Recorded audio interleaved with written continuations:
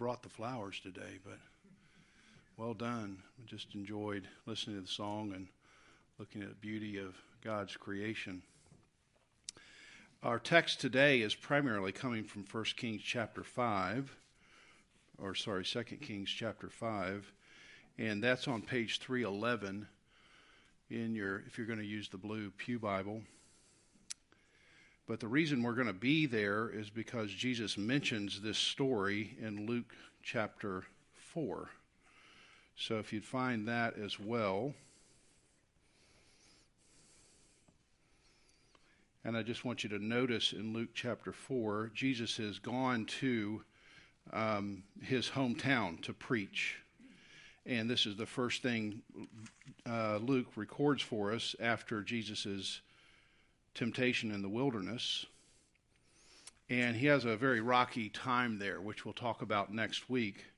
But in verse 27, he says, "And there were many lepers in Israel in the time of the prophet Elisha, and none of them was cleansed, but only Naaman the Syrian." So I thought it would be helpful just to say, well, let's look at Naaman the Syrian. So somehow he made it into Jesus' mind. And I would like to make it into Jesus' mind. So I want to know what he did. He was used as an example, a good example. And so we're going to be looking at that story of Naaman, which comes from 2 Kings chapter 5. And let's stand together as we read God's word. Naaman, the commander of the army of the king of Syria, was a great man with his master and high favor. Because of him, the Lord had given victory to Syria, and he was a mighty man of valor, but he was a leper. Now the Syrians, on one of their raids, had carried off a little girl from the land of Israel, and she worked in the service of Naaman's wife, and she said to her mistress, "Would that my Lord were with the prophet who is in Samaria. He would cure him of his leprosy." So Naaman went in and told his Lord, "Thus and so spoke the girl from the land of Israel." And the king of Syria said, "Go now, and I will send a letter to the king of Israel." So he went, taking with him 10 talents of silver, 6,000 shekels of gold, and 10 changes of clothes. And he brought the letter to the king of Israel, which read, "When this letter reaches you, know that I have sent to you Naaman my servant, that you may cure him of his leprosy." And when the king of Israel read the letter, he tore his clothes and said, "Am I God, to kill and to make alive, that this man sends word to me to cure a man of his leprosy? Only consider and see how he is seeking a quarrel with me." But then Elisha, the man of God, heard that the king of Israel had torn his clothes, and he sent to the king, saying, "Why have you torn your clothes? Let him come now to me, that he may know that there is a prophet in Israel." So Naaman came with his horses and chariots and stood at the door of Elisha's house. And Elisha sent a messenger to Naaman, saying, "Go and wash yourself in the Jordan 7 times, and your flesh shall be restored, and you shall be clean." But Naaman was angry, and he went away, saying, "Behold, I thought that he would surely come out to me, and stand and call upon the name of the Lord his God, and wave his hand over the place and cure my leper. Are not Abama and Pharpar, the rivers of Damascus, better than all the waters of Israel? Could I not wash in them and be clean?" So he turned and went away in a rage.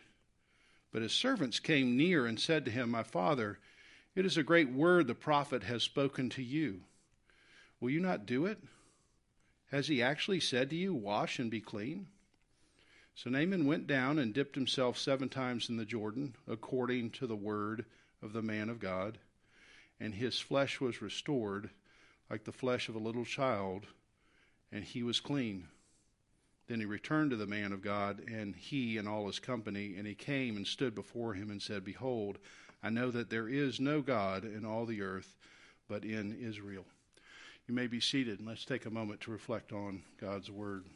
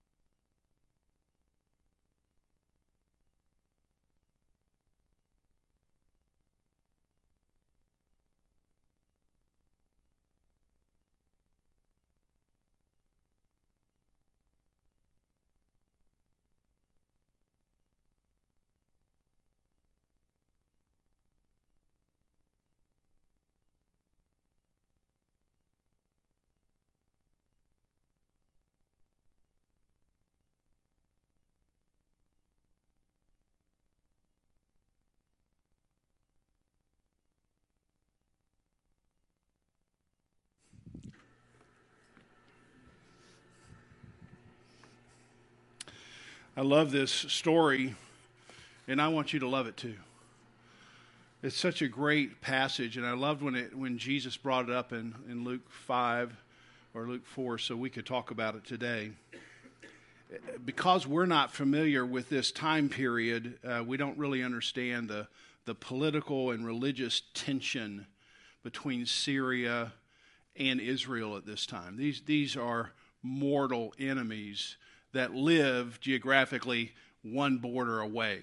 So they have a bordering town or a bordering country line, and there's an enormous amount of hostility that's taking place at this time. And because of that, it's hard for us to appreciate how astonishing it was that Naaman actually made the request. For a Syrian general, one who had attacked Israel many times, to come and make a request of the king of Israel was unusual. And then it's also unusual that he actually received what he got. I mean, you would think, hey, here's a commander coming down looking for some kind of healing.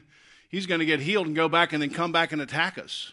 So it's an unusual request, and it's unusual that he actually receives help from God. Israel and Syria are bitter enemies, and at this particular moment, Syria has the upper hand. And the reason they have the upper hand is mostly because of Naaman. He's such a great general. He's overpowering the work and the army of Israel. So it's unusual here when the king of Israel, he comes to the king of Israel requesting help, and you can tell it's unusual because of the king's response. Did you notice that? He tore his clothes. Oh my gosh, this guy's not asking for help. He's really just trying to create a reason to fight again. So I'm coming down, I have this false story about I need help, you don't provide help, and then that's a reason for us to go back to battle and us to come back and sort of pillage your country. That's what the king thinks. And so it's also surprising that he receives help, because we read in verse 18 that Naaman is a worshiper of a god in Syria called Rimmon, Rimmon. It's the sun god. So let's just take for a moment. You've got a bitter enemy who serves another god. And he comes to you, who you serve, the King of Kings. And he worships another god. And he asks for your help. Who's the most unlikely person you know that if they came through the doors of the church, you'd be like, I cannot believe they came? That's Naaman. I can't believe this guy's coming asking us for help. Of all the things he's already done, of the way he said he believes and all that stuff, I just can't believe he's actually here. Well, Naaman is actually here. And when we look at this story, we're going to look at it in three different ways. He has two main barriers to belief. Naaman has two main barriers to belief, and they're barriers that we all share. We're going to look at that. Then our role in other people's belief. So Naaman comes down, he's got his own barriers, and then we play a role in helping this person believe. And then finally, and very briefly, we'll just notice the way God works. So first of all, what are two barriers to belief? And I would say those two barriers are pretty easy to see. He has a false narrative. It's a common barrier to belief. We've believed a lie. We've believed a different story. We've listened to another voice. We've talked about this last week when we talked about how Satan works, how the devil works. He plants some sort of deceptive idea that you latch onto, and you latch onto it because you have some distorted or disordered desires. You have some hungers, physical hungers, emotional hungers, mental hungers, financial hungers, and they easily get manipulated, and you think, well, if I can just hold on to this, then I can be satisfied. You've all probably seen the little bumper sticker, he who dies with the most toys wins. You've seen that?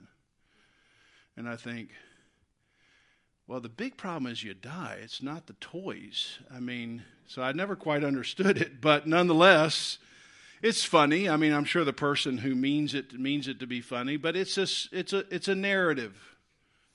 And you're familiar with the narrative that if you accumulate enough stuff, then you'll be satisfied. Satisfaction is just one purchase away. All of us are susceptible to that false narrative. I'm unhappy, and if I just have one more thing, then I'm going to be happy. And notice in chapter 5, verse 1, the writer, he piles up achievements from Naaman, like these achievements would be great. And Naaman has this great resume. He's a commander of a powerful army. He's known as a great man. He has high favor amongst the king. He's a mighty man of valor. He's like a superhero kind of person. And in verse 5, we read that his military leadership has produced an enormous amount of wealth. So everybody wants Naaman's resume. He's got all the things that if you say, if I could just purchase this, if I could just have that, then I would be happy. And Naaman must be happy because he's got everything anybody would want, except he has one little problem. It's at the very end of his resume. It's probably in tiny little script. In the Hebrew, it's just one word. He was a great man with his master, high in favor. The Lord had given him victory. He was a mighty man of valor, leper. He's got this one spot, this one little problem tacked on. In all likelihood, Naaman just discovered this leprosy. He was able to hide it. People weren't aware of it. He's got enough medals and money to hide the spot on his soul that nobody can see. But he knows the spot's going to grow. It's actually going to peel away success after success until he has nothing left. And he knows the little spot that's hidden, eventually people are going to see the spot. I appreciate Tim Keller's view here. Naaman's leprosy represents the reality that success can't deliver the satisfaction we're looking for. Naaman's leprosy represents the reality that success, it just can't deliver. Because there's always some other spot on our soul that success just can't seem to cover. No matter how much you pile it on, it's like a leper's spot. Most of you are familiar with the pop legend Madonna. She was interviewed in the magazine, perfectly named for her, Vanity Fair. And it's amazing to me because I think she's in her 60s, so I'm 58. So Madonna has been, in the pop scene all of my life, and she's still in that scene today. And here's what she says: I have an iron will. And all of my will has always been to conquer some horrible feeling of inadequacy. I push past one spell of it and discover myself as a special human being. And then I get to another stage and think, I'm mediocre and uninteresting. Again and again. My drive in life is from this horrible fear of being mediocre. I just wonder, I appreciated her transparency. Wonder how many share that, some fear that, like, I'm going to be discovered as mediocre. And so you attach yourself to something, you double down on your efforts, trying to make sure people think you're special, you're somebody. It's always pushing me, because even though I've become somebody, I still have to prove that I am somebody. The struggle never ends. What a spin cycle. What a terrible spin cycle. No matter how much success she gets, she realizes it's not ever going to be enough. No matter how popular, no matter how many songs she sings, and no matter how many albums she sells, she's always going to have this spot in her soul, like a leper spot that says, it's not, if somebody discovers me, they're going to find out really I'm mediocre. And she's in this spin cycle. She's got a false narrative. Her driving force is not joy, but it's fear. And these false narratives are cruel masters because you never arrive. You never get quite good enough. They make you think just one more thing and you're there, but as soon as you reach it, you're not there. I mentioned this some time ago. I read an article on plastic or cosmetic surgery and how it had more recently had a dramatic increase. And that wasn't what was surprising about the article. What was surprising about the article was the age group. And I was thinking, this ain't going to be a shocker. This is going to be 40 to 50, something like that. I just got back from my 40th high school reunion. And I just was like, wow. Good look for 58, I had some help there. I mean, I didn't say that out loud or anything, but just, of course, I don't want to know what they were saying about me, but that's another story. The largest demographic were 20s. And the reason why? I don't look good in selfies.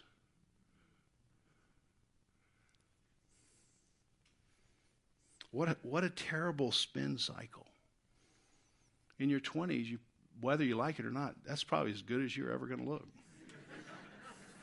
I hate to be the bearer of bad news, but it doesn't get better for most of us. And here this person is thinking, just one more something. I mean, don't you feel that? Even if that's not your thing, I wonder what your thing is. All of us have that. We could fill in the blank. Paul, it's not cosmetic surgery, it's not money, but it's, if I just could have this, then I just know I would be happy. And that's a false narrative. That's a lie that we buy into that keeps us in a sort of depressed state because we never get out of it. We're all susceptible to false narratives. Naaman is susceptible to false narratives, except he has leprosy.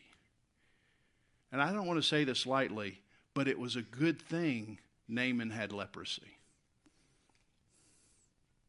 It's possible God delivers a spot in your life. And again, I'm not saying this lightly at all, but it's a way for you to recognize what you're chasing is never going to be happy, make you happy. And God delivers Nathan victories, it says, and delivers leprosy to help Nathan be open to something that he wouldn't have been open to before. And that's probably a lot of our testimonies, is it not? You were chasing some sort of dream you thought you could achieve on your own, just one more toy and you would win.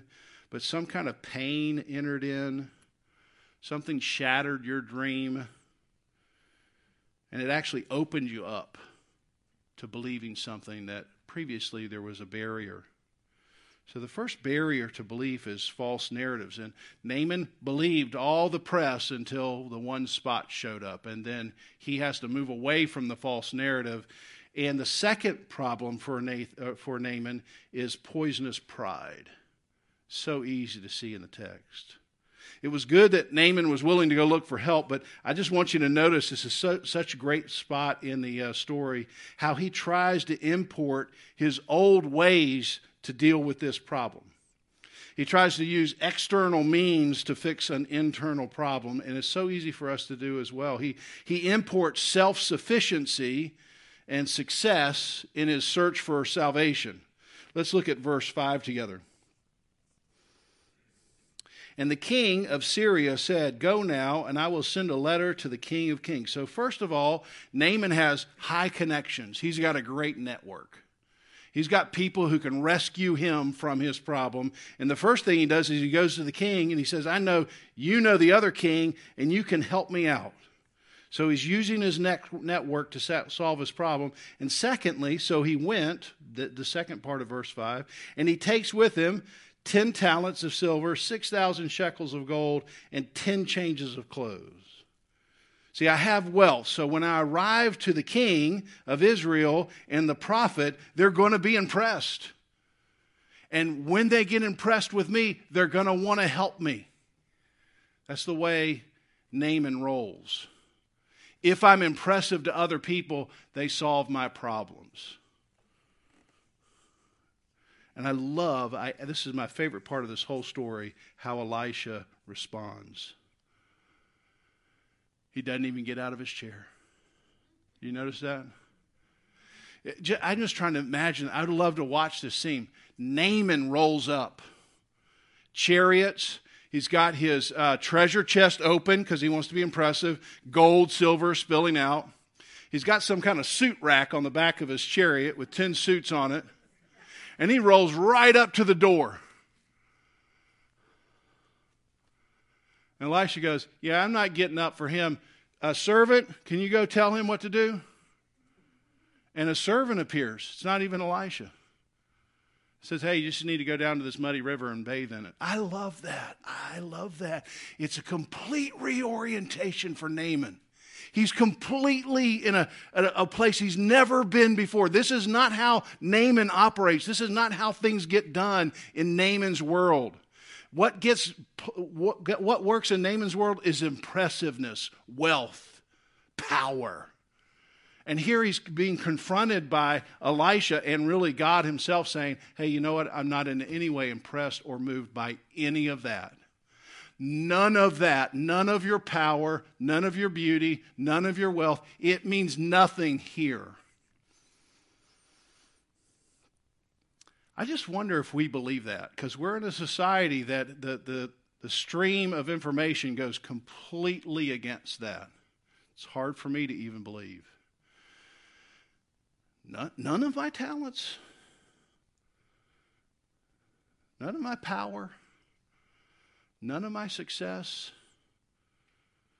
No, nothing. That's not how God operates.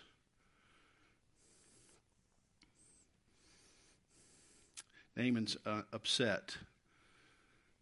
Doesn't this no good prophet understand who he's dealing with? Doesn't he understand how my cure is supposed to happen? I've come in an impressive fashion. And I love what he thinks he's supposed to do. You notice how he's telling the story? What he's supposed to do is he's supposed to come out and wave his hands around. He's supposed to shout up to his God, and then everyone would be awed by Elisha and then impressed with me. That's not how it rolls for Naaman. Anyone can go down to a muddy river. I need something impressive because of who I am. I'm a power broker. I want to deal with a God who deals with power brokers. I don't want to deal with a God who can reach every person. I want to deal with a God who reaches impressive people. That's Naaman. Naaman's thinking has been completely warped by the way of the world. And the little servant, I'd love to meet him one day. I mean, what did he think when he opened the door? Me? I'm supposed to go meet the general? I mean, you realize he's killed people? I mean, I don't know what he was thinking, but this is the kind of thing I'd be thinking. Elisha, you're the prophet, bud. Just anything to not be me. General, nobody here is impressed with your resume. Nobody cares about your medals or money. That's not the way we work.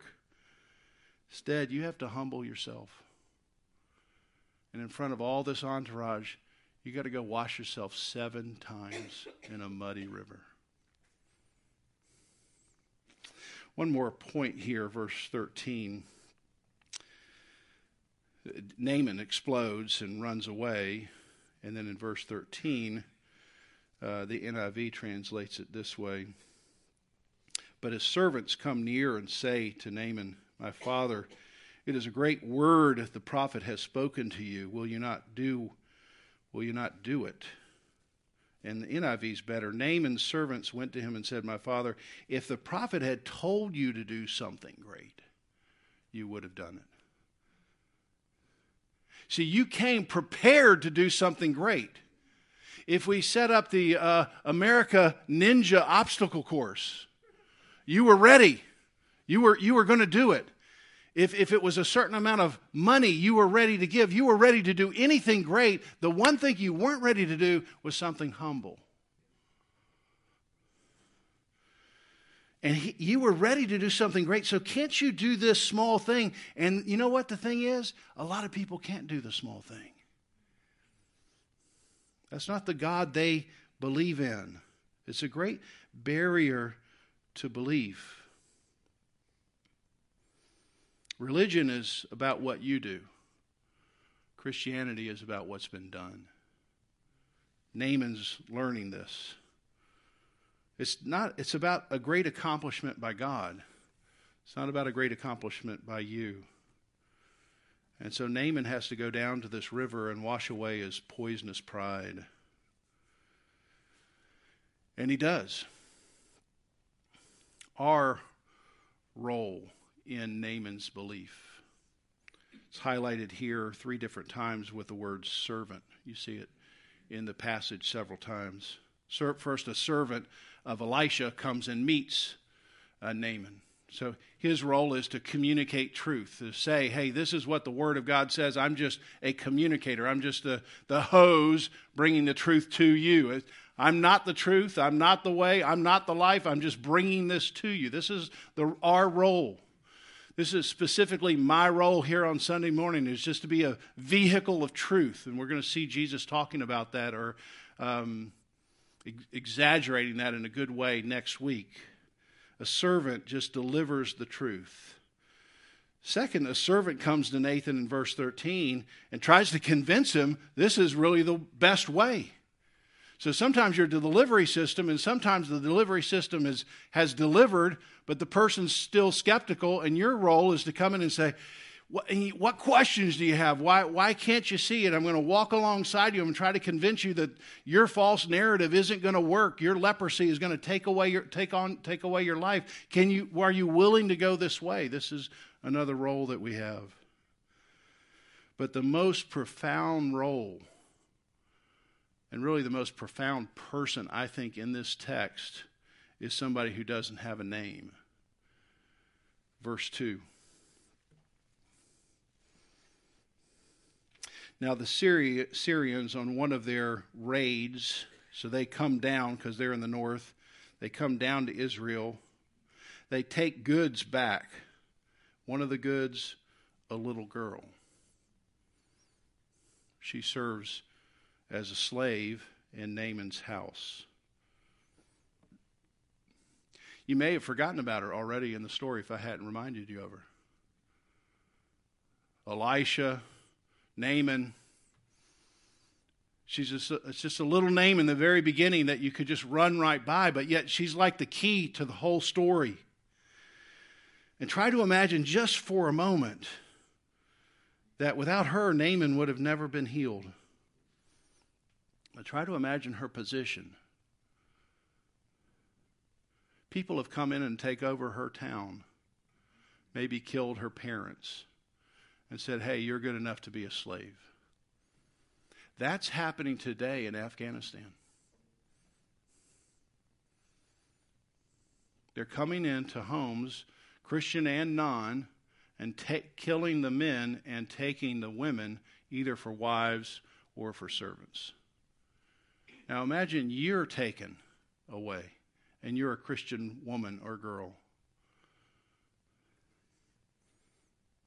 One day she overhears that Naaman has leprosy. Now what's your reaction? Good. I mean, I hate to say it, but am I thinking what you were thinking? Justice. I hope it's long and slow.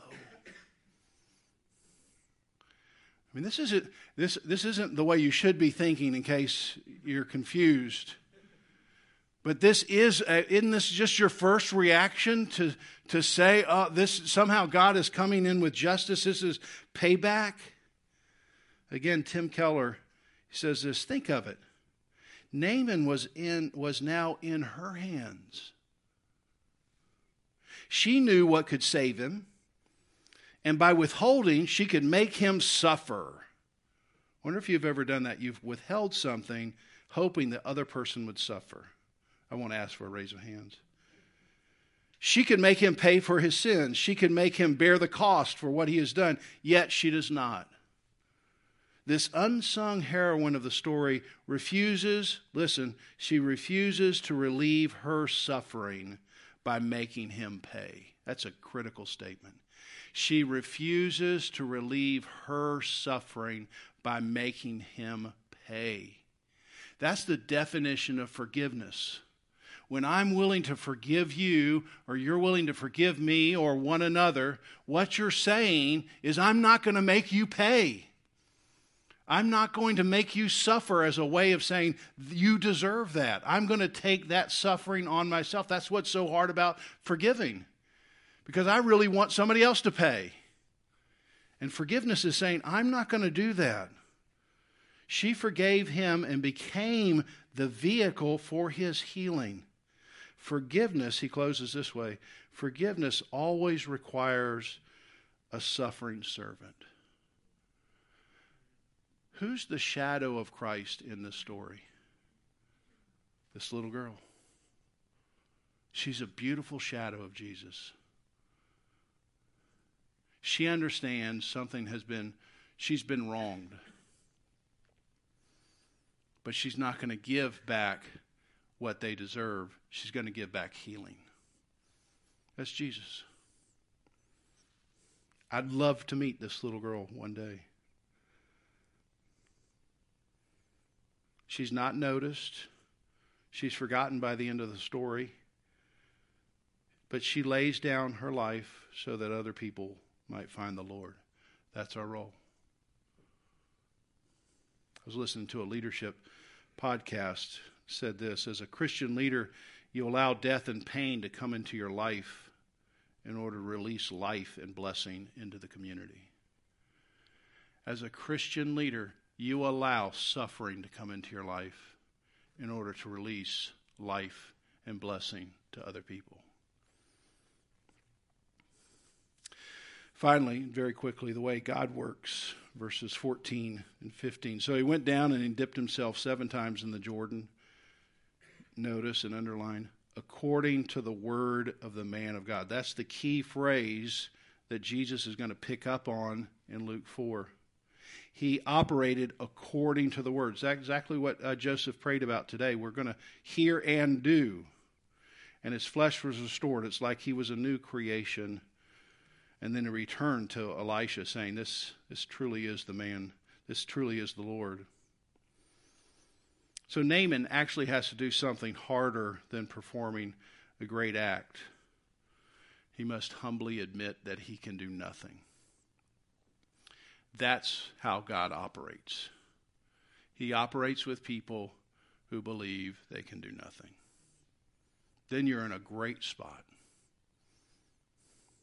John Gerstner, if you want to become a Christian, all you need is nothing. And very few people have that.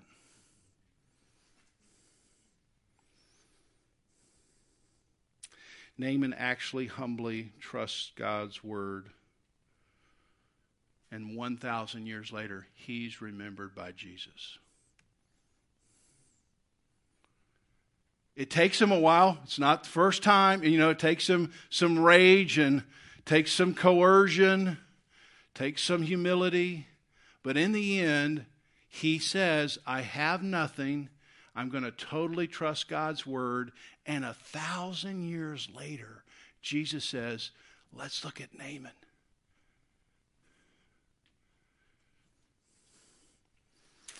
Obvious points of application here. Maybe you're sitting here and you're like Naaman. You are the unlikely candidate to be here this morning. And I just wonder, what barriers do you have to belief? I mean, you're sitting here because your friend is here, your parents are here, whatever, but really you're pretty skeptical. I've been in that place, but what are your barriers of belief? Could you identify what those are? Is it possible you've bought into a false narrative? Is it possible that pride is causing you to not look more deeply at Jesus? Maybe you're sitting here and you've been seeking God, but really you've imported your old worldly ways. You're really here because you need the checkbox. I mean, you're going to put your money in the box. You're going to sign up and come to the fall festival. You're checking the box so that when you get to heaven, you can pull out your resume. That's not nothing. And you realize, hey, maybe my whole life I've just been religious. I've not actually ever been a Christian. Finally, if you're a follower of Jesus, and I don't want you to answer too quickly in your mind, are you willing to be this little girl?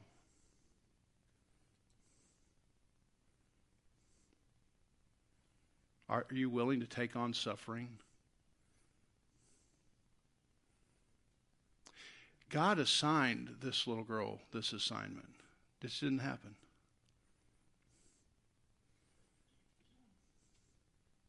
In order for somebody else to flourish, are you willing to be wounded?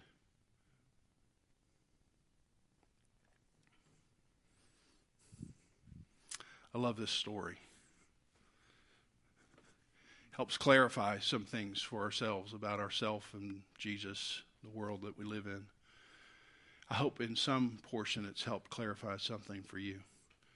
Let's pray together. Lord, this is your word. It's a sword. It's a power that cuts down into the deepest parts of false narratives and beliefs, pride, fear, love of comfort or things.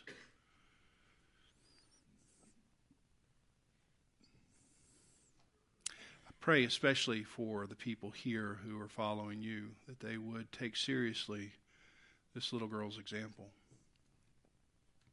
The suffering she endured for one man's salvation that got talked about by Jesus 1,000 years later, well after she's died and nobody knows who she is.